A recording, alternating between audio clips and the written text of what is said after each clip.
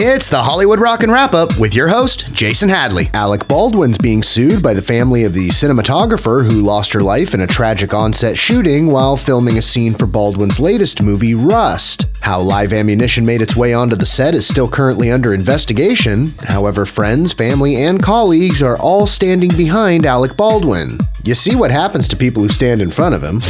Trey Songz is being sued for $20 million by a woman who claims the singer took her to a private room at a party for what she thought was consensual sex, but instead claims she was raped where the sun don't shine. Unless you're taking COVID-19 treatment advice from this guy. Supposing you brought the light inside the body. Happy birthday to rapper-turned-actor Ice-T, who turns 64 years old, and as a result will be changing his name to the more age-appropriate Low T. And that's the Hollywood Rockin' Wrap-Up. Follow us on Twitter at Rockin' Wrap-Up.